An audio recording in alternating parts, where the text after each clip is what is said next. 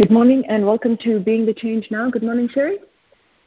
Good morning, Ashwini. Oh, goodness gracious. It's not easy, is it? But here we are. It doesn't seem to be. All right, here's our assignment. This week, we practice seeing the way life sees. We practice being Tanzen, the awareness that is aware of the Buddha nature of all things. Notice how this perspective reflects all without judgment, how a perception of oneness gives rise to respect, tolerance of differences, even reverence. Notice how inclusion is a given if all is inherently the same thing. Notice acceptance is a function of life, seeing itself as it is. If it's challenging to see the Buddha in the other human being, begin by noticing the mirrored examples of Buddha nature in nature and follow the projection home. Notice in contrast ego's rigidity of perception, its eagerness to condemn, blame, exclude. Notice how its limited morality only serves to reinforce ignorance of the Buddha nature of ourselves and all beings, as always or else. All right, here's our first caller. You are now live on the air. Would you please introduce yourself?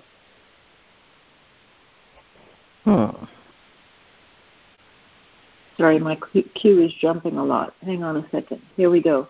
First caller, you're now live on the air. Would you please introduce yourself? Good morning. This is Kim calling from Vashon. Hello, Kim. What are you seeing?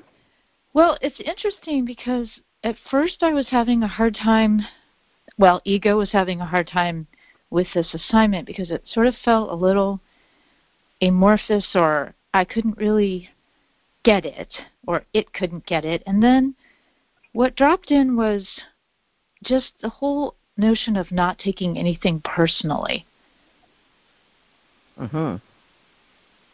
And it was kind of, I had an incident that highlighted it with my Bodhisattva husband, where, he was grouchy and said something nasty to me, and the ego took it really personally, got really hurt, and really it became very egocentric.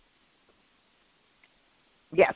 Now, Kim, the place that, to me, is really important for us to focus with this is ego does not give a flying fig about anything but ego. Right. Loves your husband. Right. Loves to hate your husband. Yes. Loves it when he does those things so that it can jump in there and pretend to be hurt and offended and upset. And now, is it any of those things? No, it's not any of those things. None of those things. So the whole notion of taking anything personally, we really ought to just change the language. Taking it eagerly. Yeah. Yeah. Yeah. It's a strong sensation that ego gets me into, though, with you better know it. If you are in a grocery store and you bump carts with somebody and they go crazy, how long is that going to affect you? You're just going to say, that's a nuts person, and I think I'll get on another aisle as quickly as possible. Okay? There might have been a jolt of adrenaline if the person started screaming. Okay? But that's it. That's the sum total of the whole thing, right? But ego is able to do what it does with people because everything it does comes with sensations, labels, meanings, emotions, behaviors. It's a whole Yeah? So that is really good to see that when you're just there, when you're not identified with ego, there's this guy, he does what he does. Okay. It's got nothing to do with you. He could say, you're the ugliest orangutan that ever swung through the jungle. Okay. Okay. Great. He's having a bad moment. Yes. And I think that was super helpful was the projection class, because then that's definitely a point of being able to help to disidentify. That's right. And if we back it up even backer, okay, ego, so something comes in or an assignment comes in. Do you think ego is going to let you read that on your own? No. No, that would be really dangerous, right? Because it would be obvious that it's interesting and it's exciting and it's fun and you're going to love it, and you can't wait to get But if ego comes in and says, I don't get that. Okay, well, you're really trained in that, right? So that's just going to bring up all the sensations of, oh, God, I don't get it. I don't know what I'm doing. Maybe this. And then the door is just wide open, right? Ego can do anything. I'm not sure this is right for you. There's just so much you don't get, and other people, they really do, whatever that whole thing might turn into, right? And so recognizing that job one is seeing the negativity as ego, always. Always, whether it's projecting it onto your husband. Right. And negativity lightly veiled as confusion, or, with the... That's exactly right. Yeah. And, it's not your fault, Kim. There are just some things that you're not good at. That you have your good points, but, you're a little light on the ability, yeah? And it's just it cares so deeply about you. It's so hurt that he's such an ogre. It's just, it just like your best friend. Yeah. Yeah. It's trying to kill you. Yeah. All right. Thank you so much. Huh? It is fun to see. Yeah. It's super helpful to see. Thank you. Oh, it is. It's we've got our hand on the dimmer switch, and it's going in the lighter direction. Lighter, brighter. Lighter, brighter. Lighter, brighter. Yeah. Yeah. Go All happy. Right. Thank you, Kim. Sherry. Go happy. Thanks, Kim. Here's our next caller. You are now live on the air. Would you please introduce yourself? Oh, hi. This is Miriam. Miriam? What do you think? Well, I've been practicing putting myself in the queue because I often get the voice that says, no, no, no, you can't. So what I'm seeing is how the don't do as I do as I say really drives ego nuts. And don't do as I do as I say. Is that what you said, Miriam? Yeah. Yes. It just drives ego nuts, and I get very identified with that. So when I read the assignment, it triggered that a little bit. And so can you give me an example? Well, it's like the one monk guy who didn't drink or anything said to the other one, kind of like, you shouldn't. And it's like he was kind of preachy the way that I received it. And I noticed how I do that too, even though I thought, no, I don't do that. But actually, I really do, even though I don't verbalize it, I can think it quite a bit. That people should be doing as I do. Right. So you're noticing an identification that has all of those components that is represented by the monk who doesn't drink, right? That place of egocentricity that we talk about, which is this is how it should be done, and this is how I'm doing it. And in my world, I'm setting an example that everyone needs to be following. And yet I have the ability to say, wait a second, I don't need you to tell me what I should be doing. In other words, you don't have the right to do the same thing that I do, which is to believe in your world that you're doing the right thing and you're setting an example that I should be following. Yeah. And the conversation literally drives me crazy. It drives me absolutely bonkers. And one thing that I noticed was how ego says, on the one hand, that I have the right to express myself, that I have the right to an opinion, and yet it's the same voice telling me that I should not put myself in the queue, I should not speak up, I should listen. And so at one particular moment when the voice has said, well, you have a right to express yourself, I said, you're right, I do. So I picked up the recorder. And so it was just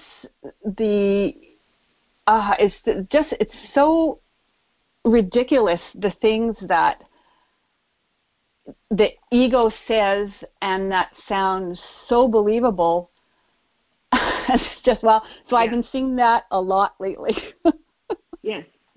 And I project what you're pointing us all to is that's why the whole exercise is, notice what ego does, but really, can you be in the perspective that life is in? Because in life's perspective, there's nothing that says you can't say something or you should say something or any of those things, right? If it's in the life view, what arises to say. If it's appropriate to say it, it will be appropriate to say it. There isn't a debate about whether you have a right to express your opinion or you should not, right? And as you rightly pointed out, the conversation is what causes us to stay in a place of suffering. So the encouragement, as soon as that conversation starts up, the encouragement, the practice is to do the movement that allows me to see the other person as the Buddha and their point of view as valid a point of view as my point of view, or at least make the movement into inclusion where everything is acceptable, which requires me to process through feeling hurt or whatever else the identification is. But then I'm practicing getting out of the identification, not necessarily to stay in the craziness. Yeah. Was something that was said, I think it was in a group coaching, if not now, when?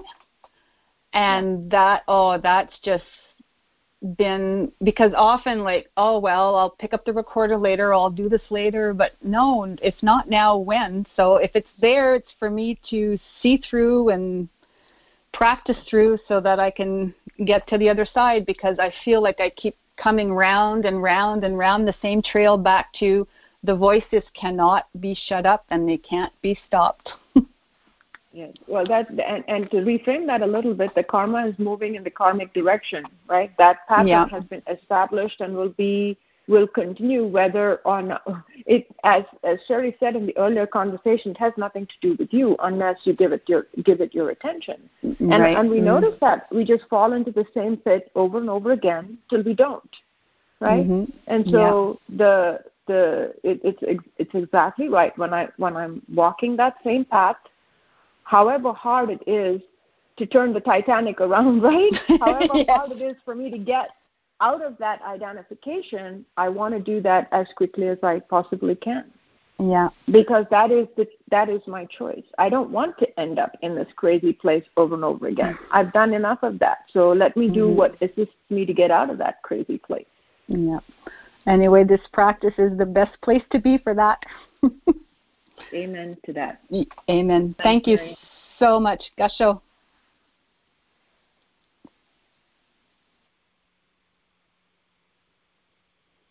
All right, Jay, here's our next caller. Hey, you are now one quick point. Sorry, I was muted.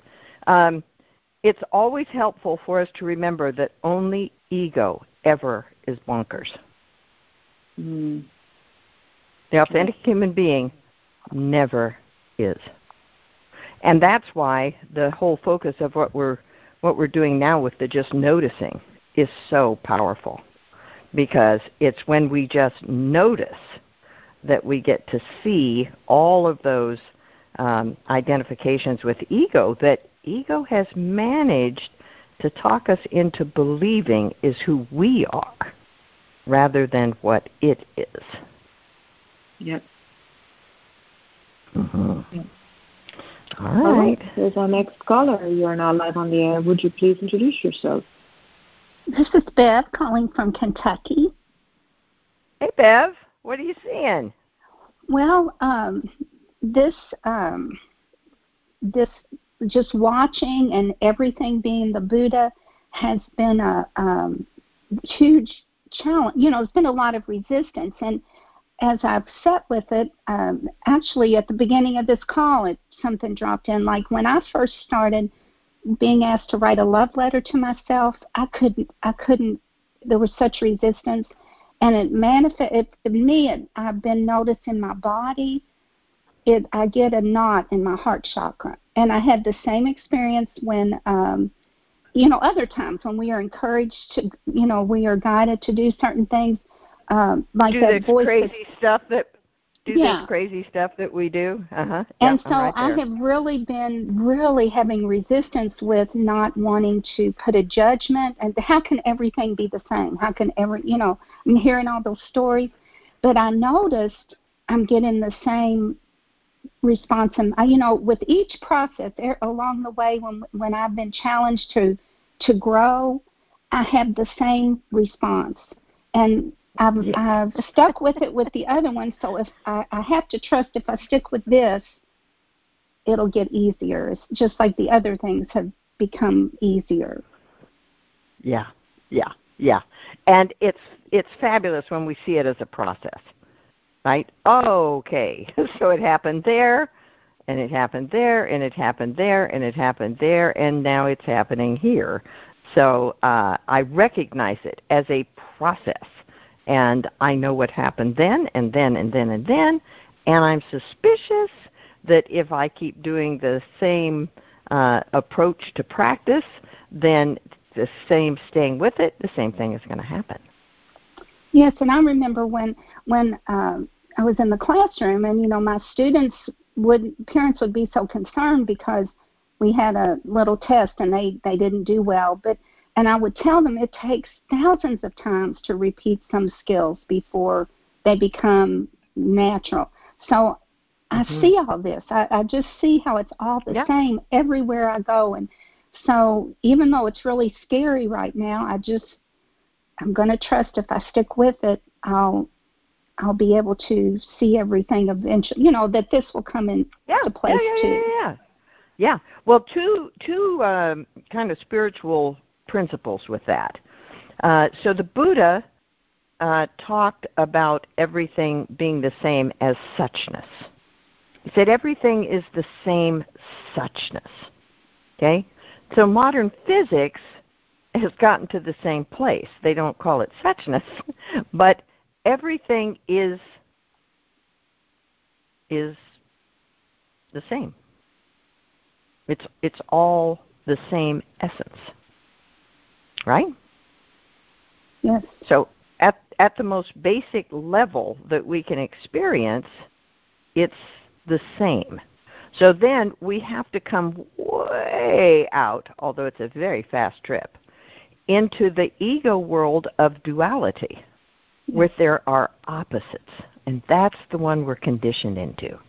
There's a right and there's a wrong. And people are so conditioned to believe that just the very suggestion that might not be true will make people violent. Because if I have based my life on this, and it's not, and there's no validity to it, where in the world does that leave me? Right. Now, of course, all we're talking about here is ego, because nothing changes for the human being. We're right where we've always been. Right? In life unfolding, as life unfolds, in that suchness, in that nothingness that is everything. Yes. Well, it's really good it's just really good to see the same process with just different, I really am seeing the same process, and that just is very encouraging. That's right. That's right. And perhaps having that larger perspective that there is that process always going on, and when we're in the moment, in between the thoughts, this, here, now, however we want to talk about it, centered, present, we have one experience. When we move into ego's world of opposites, that's where the resistance and the suffering happens. Mm-hmm. Well, one thing, my reflective listen, I had my reflective listening call this morning, and a point was made about laughing at ego. Not, you've said that a lot, it's no big deal. It's just a counterfeit. Just look at it. That really you don't have to take it seriously. Yeah, right. That's it's exactly right. Well, Bev, it's just like when you were in the classroom, and you would watch your students get upset over, they didn't do well on a test, or they can't understand this or that or something else, or their best friend didn't invite them to whatever it is, right? And you can see that level of ego drama. But from your perspective of being older and wiser, you realize, as as the saying, it's going to pass. Right? There's going to, before long, there'll be a day when you can't even remember that. And that's what we're all in right now. Just believing whatever ego is saying is the tragedy du jour is something that we have to be focused on. Yeah. So it's really good to see that, and it's good to have the Sangha and so many tools to help me practice that. So I'm very grateful. It sure is. It sure is, because otherwise, a whole lot of suffering going on. That's right. So, all right. Gasho, thank you, Bev. Thank you. Bye. Gasho. Bye. Thanks, Bev. And we have time for one more caller. Next caller, you are now live on the air. Would you please introduce yourself? Hi, this is Jill in Philadelphia. Hey, Jill. Hey. I'm just feel so grateful I got on this call. And it's funny, I was listening, and then I remembered just the line from the reading about how we're just being aware of the awareness that is Buddha nature. And the reading just really set up this trap almost of being pulled into this duality of when it's good, when it's bad. But it's really, I just am getting it so much from this call, and actually from my own experience now watching this baby squirrel jump around in the yard, just that the miracle comes from just awareness. It's really that process. It's not, it's nothing. That's it. Sorry. I have a little bit of difficulty hearing and following you, but here's what I heard you say, that the line from the reading that jumped out to you is about awareness, being aware of awareness, right? And that there is a way in which that, just as we were talking with Bev, gets the ego going into what's right and what's wrong, and whatever the dualistic version of that is. And then to have the attention on something like a baby squirrel jumping around, which is just pure delight, I project, that ability to, and notice that if this is what you're saying, that the awareness notices the conversation of between good and bad, and it also notices the baby squirrel having a wonderful time. Is that what you were pointing at? Yeah, that it just felt like, I got on this call coming off something that, there was a lot of thinking around it, and it was my intuition, but I was going one way, and I was getting information from my boss and others to go in a different way, and I just couldn't do it. And so I kind of churned up, get on the call, churned up, and, just listening,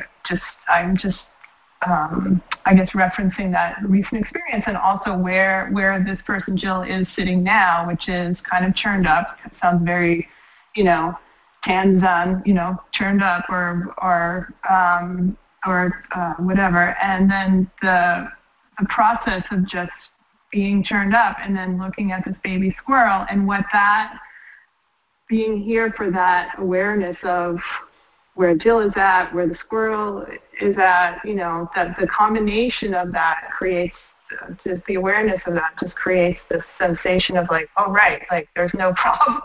It is how it is. Yes. Well, where I went with that, right, Jill, is in that conversation with your boss, I project that your intuition was going one way and was encountering something that goes the other way. And in that equation, in that world of opposites, it's either you or your boss. Mm-hmm. It's not inclusive.